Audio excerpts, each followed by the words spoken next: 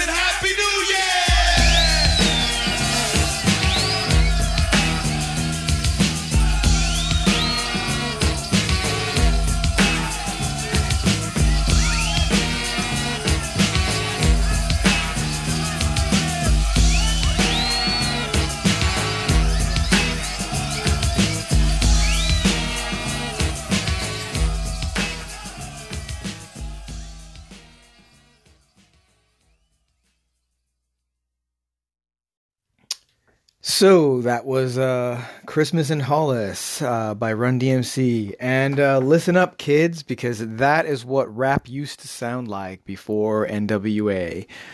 That particular song I used to listen to. It was included in the compilation Christmas CD, A Very Special Christmas, which actually ended up being a series of Christmas compilations, and the proceeds of it went to benefit the Special Olympics. Probably the series is still ongoing, but who the hell buys CDs anymore? So good luck with that. We used to listen to this quite a lot when it came out. So a lot of the songs on that record are kind of the soundtrack to my childhood Christmas. And way back in the middle and late 80s, my brother and I liked rap. And we would always want to listen to that song, and my dad just effing hated it. On the other hand, he got his own back when he made us listen to the Alabama Christmas album. So, turnabout's fair play, I guess. You may also recognize that song as it was featured in the film Die Hard. Now, Die Hard is one of those films that I think basically everybody with a penis is supposed to really, really like. And I never saw it, or at least saw the whole thing until I was like in my 30s. I'd seen like clips of it and I knew the basic premise of it and stuff like that. I just never got around to seeing it until, I don't know, one day my wife was like at her book club or violin or something, one of these things where I'm left on at home alone and I can watch whatever film I want. And I'm like, you know what? Fuck it. I'm going to watch Die Hard. Everybody else watches Die Hard. I should watch it. And I think maybe because I didn't see it at a certain age, it probably didn't have the same impact. But, I thought it was all right. It definitely has some really good action sequences in it. And then the next day I was at work and I was talking with one of my work colleagues who, he has a penis. So he was a huge fan of Die Hard and he wanted to talk about how it was the greatest film ever. And I was like, no, yeah, it was all right. And then he said, and he knew I spoke German. So he's like, what did you think of Alan Rickman's accent? And I was like, wait a minute, was Alan Rickman supposed to be German? I thought Alan Rickman was playing a British person who moved to Germany and therefore became fluent in German. And while he was there, fell in with a international terrorist organization and rose through the ranks until he became one of the high-ranking members of that terrorist organization. I didn't realize he was actually supposed to be German. And, my friend's like, well, that's why his name is Hans Gruber. And it's like, well, in that case, the film is a complete, utter failure, and I hate it. Thanks, I hate it. But I'm not here today to talk about Die Hard. I'm here to talk about Woodfall. But before we get to Woodfall, we have a call-in, so let's listen to that. Hey man, Eric Salzwedel calling in again. Loving the December podcast still. So this is in response to Colin's call-in about the 3D6 stat, where you kind of start talking about white box stats from 7 to 14. It's essentially the same number. That's why I prefer roll under systems, because I think it's unfair to lump a character that took that 14 and put it in their strength and have it equivalent to a character with a 7 when you're rolling like against like a DC or whatever where bonuses are involved. But my question is, why do you think those old systems had such a large space where there were no bonuses? Were they afraid that the bonuses would totally imbalance the game? I'm just curious about that. Why not use a smaller scale, like a 1 through 6 stat system where you don't have such a wide space? Anyway, running out of time. I'll keep listening to the podcast. Thanks for that, Eric. Good points and good question. I think regarding stats and how you use them, yeah, that's it's definitely if you're not going to use the stats, why have them at all and stuff. And a lot of people, I guess every group and every game master and stuff like that, they all have to kind of decide how big a deal they want the actual stats to be, and kind of fine tune the mechanics based on that. I mean, personally, when I run White Box, I run a game that puts a big focus on the players, just narrating what they do and coming up with ideas. And I'm into this resolving as much as I can through the character's own narration and as little as possible through dice rolling. That's a thing that I'm into doing right now. Maybe down the line I'll get bored with that and want to go back to something that puts more of an emphasis on the character stats, and therefore would want some mechanics that take the stats into account.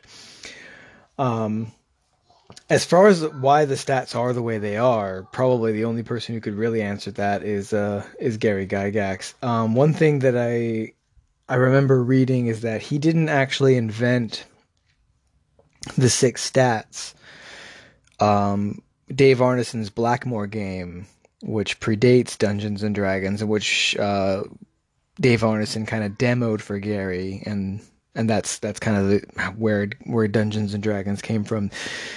Dave Arneson's Blackmore game already used the stats, and there were 6 of them, or maybe there were 7, and they weren't absolutely identical to the stats that we now have in D&D that have hardly changed in since 1974. But anybody who plays D&D could look at um, a character sheet from Blackmore and see that it is the ancestor of the D&D stat system. And that includes the kind of numbers that they had were not all that dissimilar. So I don't remember now whether Dave Arneson used 3d6 to generate them or whether he generated them in some other way. The 3d6 thing though does sound very Gygaxian, because if anybody remembers reading his description of the bell curve in the Dungeon Master's Guide from first edition, you know that Gary was really into the math behind how dice rolling worked. And I would guess that if Gary Gygax wanted people to roll their stats on 3d6, that he wanted the bell curve to be a factor. And that means that he probably wanted people to have most of their stats between 9 and 12, because that's the statistical likelihood. One of my favorite things to show players who haven't played original Dungeons and Dragons before is the example of a character from the original Men in Magic booklet from 1974, Zylarthan the Magic User. His stats are Strength 6, Intelligence 11, Wisdom 13, Constitution 12, Dexterity 9, Charisma 8. So he's not going to attract a lot of followers. Notice that he's a magic user, but his highest score is Wisdom. Now, one of the main things that abilities give you in the original version of the game is a bonus to your XP. And as a matter of fact, when they actually go through and list what the stats do, prime requisite of 15 or more, add 10% to earned experience. Prime requisite of 13 or 14, add 5% to earned experience. Prime requisite of 9 to 12, average, no bonus or penalty. And then 7 or 8, minus 10% of your XP, and 6 or less, minus 20. God, that's steep. You get a +1 to each of your hit dice, so 1 extra hit point per hit die for a Constitution of 15 or more. Constitution 13 or 14 will withstand adversity. Now, what does that mean? I've read through this rule book so many times. I think will withstand adversity means that you have a 100% chance of surviving system shock, what would later become system shock, so like resurrection or getting turned back from stone and things like that. Because Constitution 9 to 12, so that's the average range, is a 60 to 90% chance of surviving. It doesn't say what surviving is, but I'm pretty sure that what he meant was resurrection and polymorphing and, you know, all the things that you need to do a system shock test for. I won't go through the whole thing. We'll go back to the Zylarthan thing, but basically, yeah, Dex, you know, gives you a bonus to hit with missile fire, but it's just a measly +1 if your Dex is above 12. So if above average Dex gives you a +1 for missile fire, and below 9, so below average Dex, gives you -1, and that's pretty much it. So you get more hit points and a better chance of surviving system shock for high Constitution, or you get a bonus to your XP. And that's basically all that stats do. So the description of Zylarthan reads, this supposed player would have progressed faster as a cleric, but because of a personal preference for magic, opted for that class. I have this theory that Gary Gygax didn't like clerics, because the original order of stats, strength, intelligence, wisdom, that's the order of the 3 character classes. That's the order of the prime requisite for the 3 character classes in the original game. And they are ordered, they're not alphabetical, so there's obviously a preference there. They're ordered strength, fighters, intelligence, magic users, and wisdom, clerics. And it's pretty well documented that Gary Gygax's favorite fantasy character is Conan. So probably he preferred fighters. And one of his most famous characters that he played is, of course, Mordenkainen, the magic user. And I have this feeling that he didn't really like clerics and he didn't really like halflings. Because when he describes the halfling class, he says like, should anybody wish to play one, this is what halflings do. It's like, well, I don't know why you would want to be a halfling, but if you do, here's how it works. Anyways, but yeah, look at only one of these stats is above the average range, and two of them are below it. And this is given as an example character, like for somebody who's never played this game before. This is the first version of the game, so it's the first game of its kind, and this is the example Gary Gygax holds up of a D&D player character. So I reckon originally Gary Gygax didn't want the stats to have any major game mechanical function apart from earned experience. And that the game as he originally envisaged it was probably your goal was to survive long enough to earn enough XP to reach the level where you're able to build a stronghold and then attract an army. And then presumably it would convert to a war game like the fantasy supplement of Chainmail.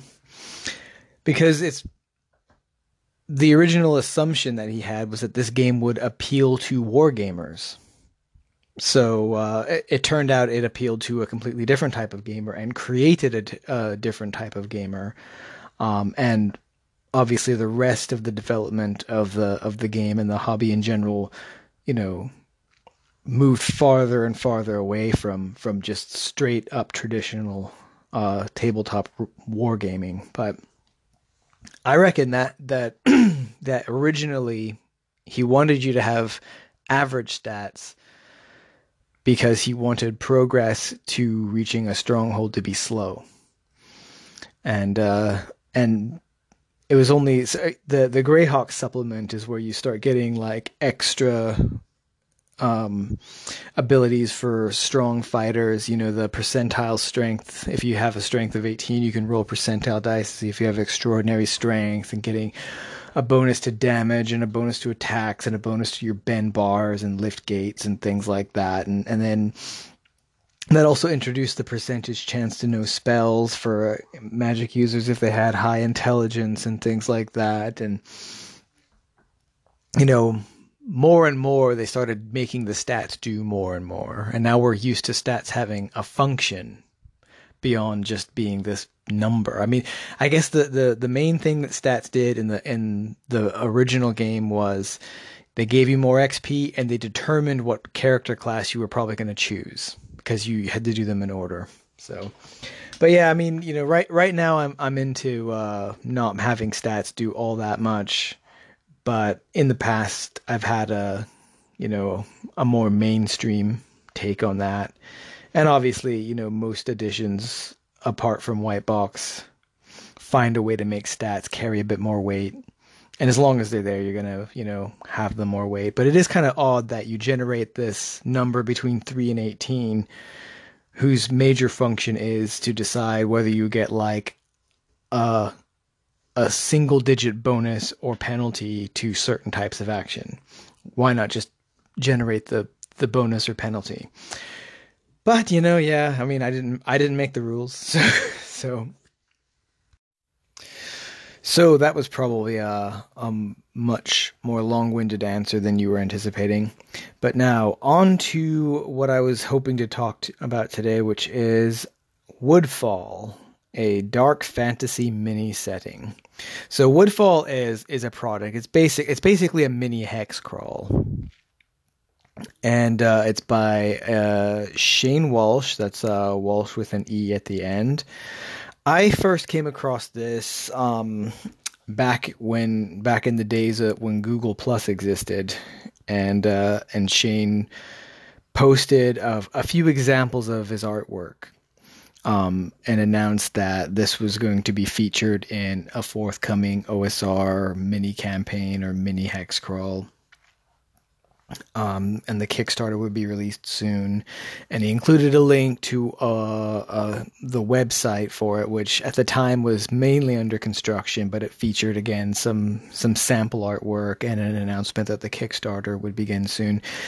And based on the artwork alone, I was already certain I was going to back this. And as soon as I saw that the Kickstarter was live, I backed it. And I'm glad I did, because the PDFs, they dropped a couple weeks ago, beginning of the month, beginning of December, and the artwork is everything I hoped and expected it to be, and the content of the adventure, if you can call it that, the content itself has greatly exceeded my expectations. And this is not something I've heard anybody review yet or talk about yet. So I just thought I would put this out there. If you're looking for something really cool to run, you need to check this out. It's available at DriveThruRPG. So it's called Woodfall, Woodfall, all one word. It's, I believe, $12 for the PDF. It just blows my mind. So, it was marketed primarily on its art, and the art is fantastic. It's all black and white. It's got so it's dark fantasy, so it's not as gothic as like Ravenloft. It's got a little bit of fairy tale-ishness about it. Just a really interesting tone. There's some classic type of things in there, but then there's some transformations of them. So they have rust moths instead of just rust monsters. So imagine that, flying rust monsters.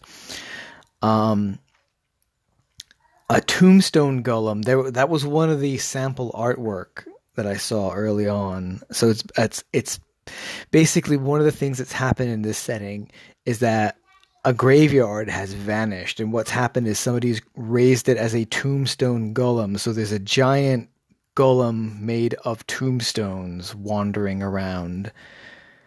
Like, man, that's amazing. Owl wolves. So if you thought owl bears were bad, now we have owl wolves as well. There's mutants, and there's a mechanic for monsters that some monsters have some little orb inside them called a monster core. Not all of them have it, but some of them do. And if you can remove it, it can be a powerful spell component, and it also interacts with another type of monster in there. There's just some really creative stuff that I think will be a lot of fun to kind of bring out for your players.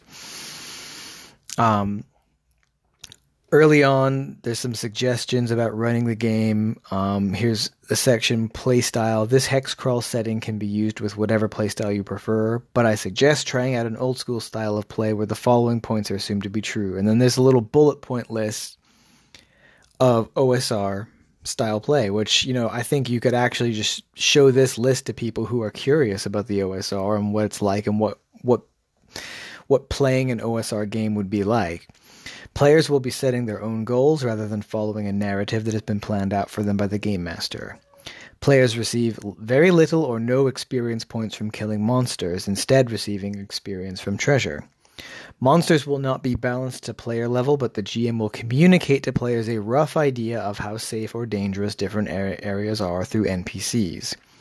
Wherever it would add more interest, players and Game Master will interact and describe gameplay to each other instead of rolling skill checks. The game is dangerous, player death is very possible, and healing is very limited. There is a focus on resource management. Resources are being tracked by the Game Master and players, and there are consequences for running out.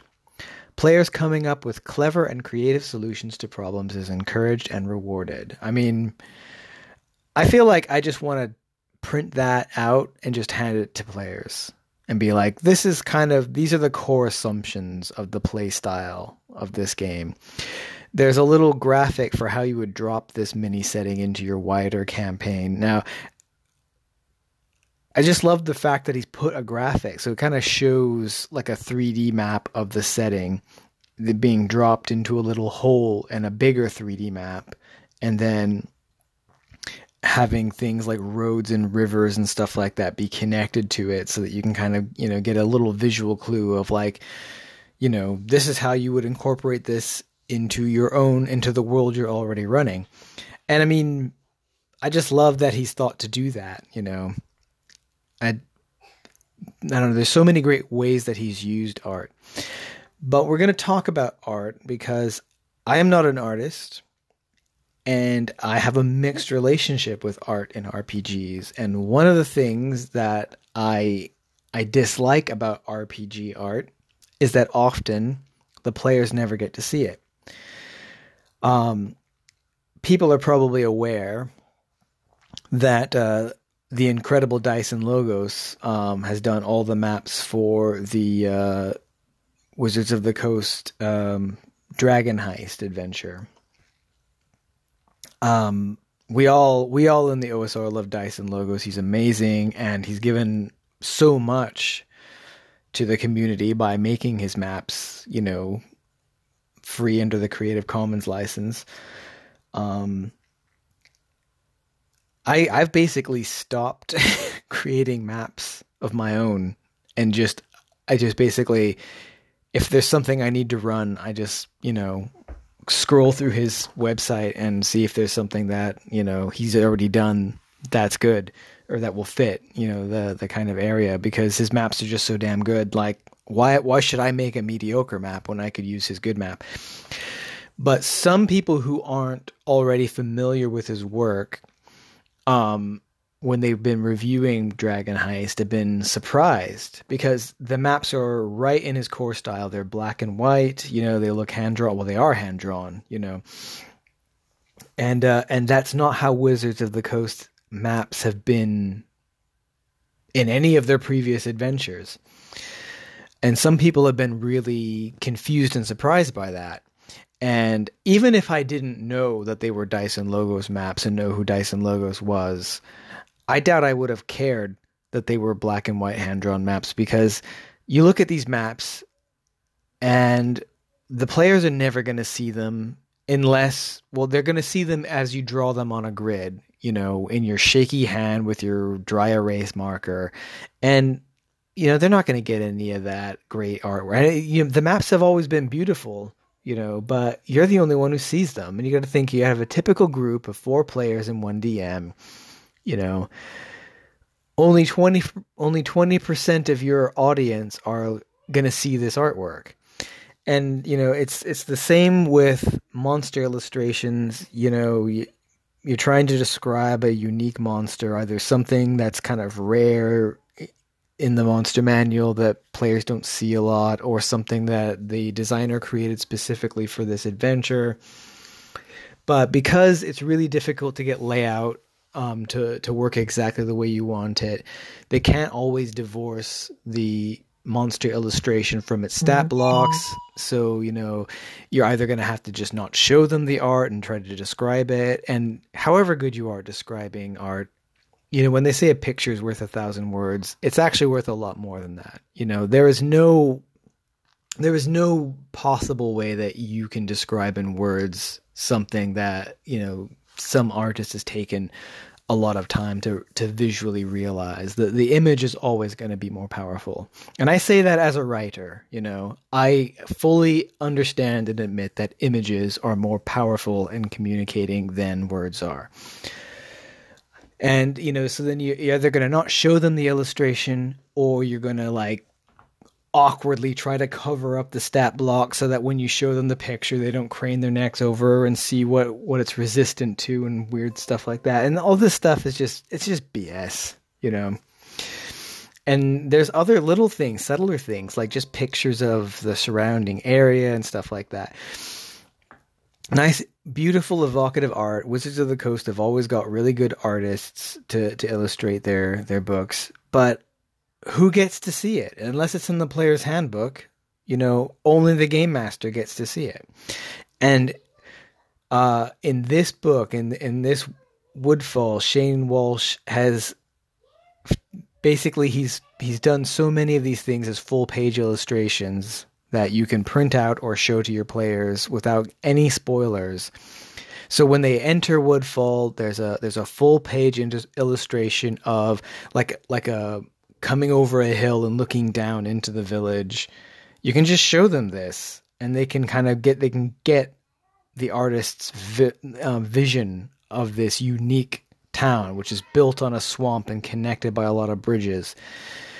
You just show them that. You can, describe it as well, but it's like, here, this is what you see as you come over, over the hill and look down on Woodfall. One of my favorite full page art illustrations is there's a shop that sells magic masks. And all the masks are described, but before that, there's a full page illustration of the mask shop where you can see the person who sells the mask and the little table they sit at, and the rickety wooden shelves and everything, and the moon through the window. But also every single mask described in the adventure is illustrated accurately in that picture. So you can, again, print out this picture and show them if they want to go in the mask shop and shop for masks. This is the mask shop, and then they can point to a mask and role play asking the shopkeeper what each mask does and what it's for, without you having to do a lot of weird page flipping or covering up things, because these masks all have special properties, and some of them, there's no guidance over how much you reveal about the mask's power to your character or prices. That's all left to you, but you're probably not going to want to just give them the full description. You're going to want to maybe suggest what it might do and leave a little bit vague so that they can decide whether they want to risk trying to use it. Most of them have some kind of limitation or drawback, but I just love that. I think this would be so useful, and it's such an evocative drawing as well. But I counted them all out. All the masks are there. So this picture should just print it out, show it to your players, and they can role play the entire encounter in the mask shop and any shopping they want to do in there. There's a similar thing for the inn of the town. There's a full page illustration of the Crooked Inn, and it actually there's a text in italics, which is kind of the equivalent of box text if you want to describe it to your players. But the illustration of the Crooked Inn exactly matches everything that's in the box text. So you might as well just briefly paraphrase that and then just show them the picture. I'm just so grateful as a game master to somebody who has done this. Because I really hate looking at great evocative art and knowing that I'm never going to be able to show it to the players. I feel like obviously I like looking at it, but I just feel like it's such a shame that only one person at the table gets to see it. So this is just amazing stuff. The setting itself is something that I haven't seen before. It's basically, so Woodfall is a little village on the swamp run by witches and magic users, and it's basically a communist commune. There's a spell sharing society, so a bunch of wizards periodically meet, and they have a collective spell book, and anybody can copy a spell out of that spell book into their own, and anybody can copy a spell of theirs into the spell book. They also have workshops on how to make magic items, but they don't repeat those workshops or write anything down. So if you wanted to make a certain magic item, you would definitely have to show up when they're doing it. And if you missed it, well, you're out of luck. But the spell book is for use anytime. So this could be a cool way to get some new spells if you're a magic user. You do have to join the magic user shop. There's a Thieves Guild, but the Thieves Guild itself is a communist as well, and so they will give you jobs, and your earnings, part of it goes to like the healing tent, which gives high level healing for free to anybody who lives in the area. There's a Fairy Liberation Front, and they give some money to that. they give some money to local taxes, so they help support the town through taxes. And this is the Thieves Guild. Basically, you get like 40% of your earnings, and the rest of it, 10% goes to the Thieves Guild, and then the rest of it goes in 10% chunks to various causes throughout the town. So it's a different way of running D&D, because so much about D&D is about the acquisition of treasure and personal gain, and this puts a totally different spin on it because it's essentially a communist commune. It's also there's a feminist stream going through it. For instance, Shane has been very careful about pronouns throughout the writing of the book, but also, I mean, it's run by witches, so it has a good gender balance in terms of the structure of the town and who holds power in it. There's essentially a women's shelter. So women who have been oppressed or abused in the local area can run away to Woodfall and get shelter. That's one of the things the Thieves Guild contributes to. And they'll be trained to be witches while they're there. So, there's that. And then that's just Woodfall. Then there's the swamp area with lots of unique things. There's a necromancers faction that used to live in Woodfall, and then some of them had more radical ideas, so they split off and started their own group, and they're raising an army of the dead to cause effectively probably more of a Leninist kind of revolution, like a kind of Red October thing going on. And they want to use the undead as foot soldiers in their army, and they also want to raise undead to do all the menial tasks and stuff like that. So they're a bit more extreme and militaristic than the communists of Woodfall. Then there's a weird the Spike Goblin tribe, and they have a headquarters. I'm not going to list every single thing that's in this because there's so much, and we'd be here all night. But you can go out exploring the woods and the swamp and things like that in traditional Hexcrawl fashion. There's lots of adventure hooks and things like that. There's a troll who's actually just really lonely, and you could run that whole thing as a role-playing encounter. I mean, you could fight the troll if you want to, but if you actually just talk to the troll, you might end up getting a good ally. There are these things called Weepers, and they all have a hole in their chest, and if you put a monster core in them, that kind of completes them, and then you get some help from them. Yeah, the Revolutionary Corps Council, that's those are the necromancers who are starting a communist revolution. And there's basically a whole, there's a description of their military organization. They're the ones who control the Tombstone Golem as well. So one of the things you could do is either join them or fight them. And their dungeon is detailed. There's the Bog Witches, and they're pretty nasty, and they've taken over this old mansion, and that's detailed. There's a few different evil religious cults. There's some soldiers who are trying to shut down Woodfall and evict everybody from it. So there's lots of different factions. There's some monsters who have escaped from a dungeon, which is the dungeon's been overtaken by the Revolutionary Corps Council, and they forced the monsters out. So now there's these homeless monsters, and they don't immediately attack because they're just kind of like, oh, what are we going to do? But each monster has their own ideas about what their next move should be, and some of them are a little bit more aggressive, and some of them are not. There's swamp people who live under the water. There's just so much amazing stuff in here. And like I said, all the artwork is great and evocative and unique and individual. And so much of it you can actually show to your players because Shane's taken really good care to make sure that there are, usable pieces of art that are not on the same page as sensitive information. Basically he's made a lot of really great, evocative, spoiler-free art.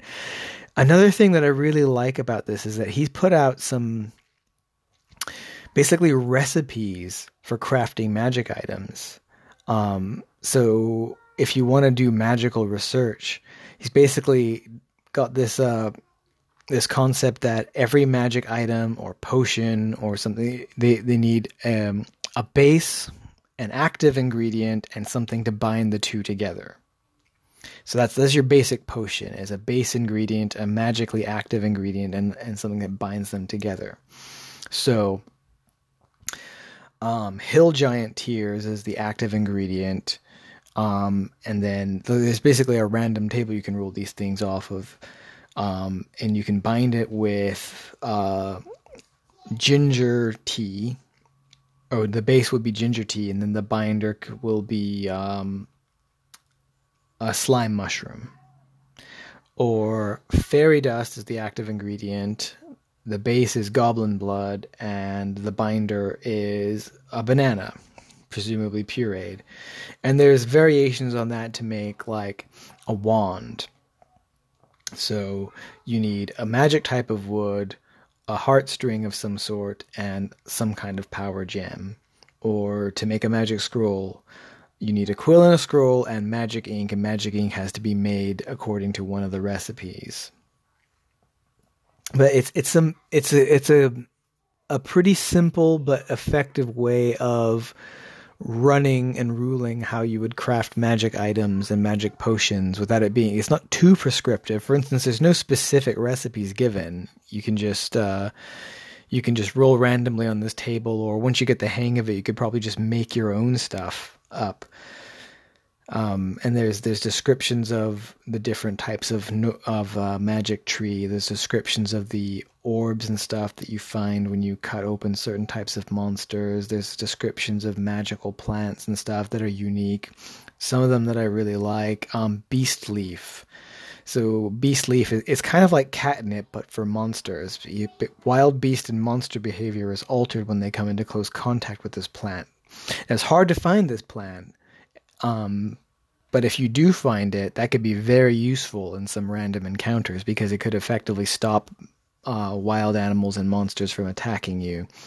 Another one I really like is the Soul Flower. So the Soul Flower traps the souls of the recently departed, and you can use it in order to communicate with them. And they grow basically at sites where people died with unfinished business. And then at the end of this, because obviously it's like they said, a hex crawl, there's no real story.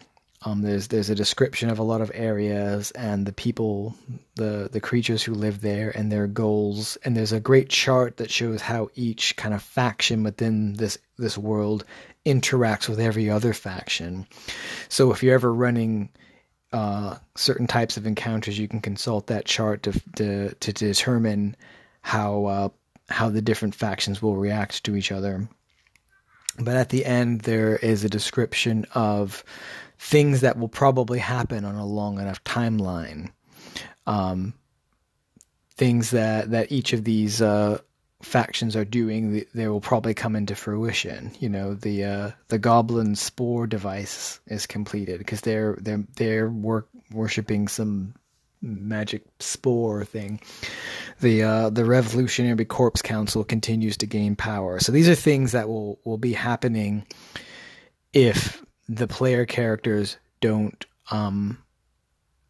interfere with them. So if you've been running this for a while, you can keep those eventualities in mind. But hopefully your players will throw spanners in some of these.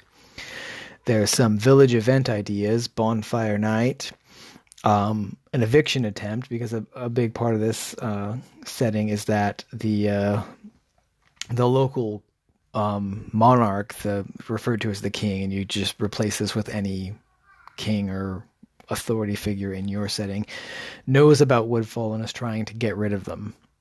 So at some point they might send soldiers in to try to evict everybody from Woodfall. A sickness could sweep through town.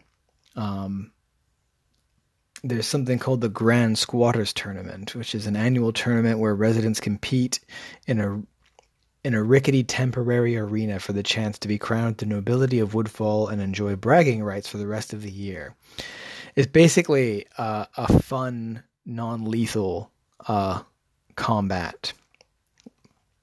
That just could be, a great way to run some fun, non-lethal combat and, develop your characters or develop some NPCs, maybe get some people to, make some allies or make some enemies.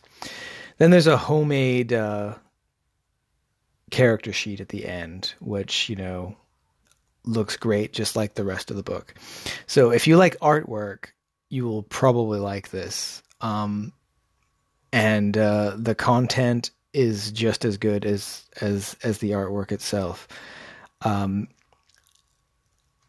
I almost don't want to say this because I don't want to jinx it, but I'm hoping to run this for my family over the Christmas holiday while we're all home, just because it's so fun and quirky. And I love the way that it's changed the way that, changed some of the classic assumptions of D&D. I love how it's put different spins on some of the monsters. I love some of the unique monsters. I love the way magic research works. I just think it would be so unexpected to wander into this little village and find it working the way it is. And, you can do your characters look on it favorably? Do they go, hey, this is a good place. We should settle down here and help these people out. Or would they be like, this place is weird. They're all commies, You could join the soldiers and the king in trying to evict them, or join one of the other weird cults around. Or just go hunting for monsters and sell their parts to the witches of Woodfall, because they will pay a lot of money for that, since they need it to make healing potions and things like that. I don't know. I've been really impressed by it, really amazed by it. I can't remember what I paid to back it, but it's probably on a par with what they're charging on DriveThruRPG, in which case I'm going to say it's possibly the best $12 I've spent all year on a gaming product. I haven't heard anybody talk about this yet. But I have like literally no criticism of it whatsoever. It's just an amazing piece of work, and I am so glad that I backed it. Just reading it alone has been so entertaining, and I just can't wait to put some of this stuff into play at the table. So I really, really hope that I haven't jinxed myself and that I do get a chance to run some of this. If not, I'm going to drop it into my white box campaign at my friendly local game store and see if I can get my adult players to mess around in it. And we'll see. But yeah, if you ever want to play dark fairy tale, Tim Burton-esque communist Dungeons and Dragons, then you should really give this a shot. Give it a shot even if you're a capitalist. It's just so fun and so imaginative, and I'm just so blown away and impressed by this. So yeah, if you're looking for something to run, and if you're looking for a Christmas present for yourself, you need to check this one out. So, coming up on the hour mark, so that's way more gushing about this product than I initially intended. I keep imagining that I'm going to do these succinct and clear and to the point reviews, and they never come out that way. So I'm going to wrap this up, but like I said, you really need to check this out. Woodfall by Shane Walsh. It's on DriveThruRPG. And that about wraps it up for me. So until next time, play well and let the dice fall where they may.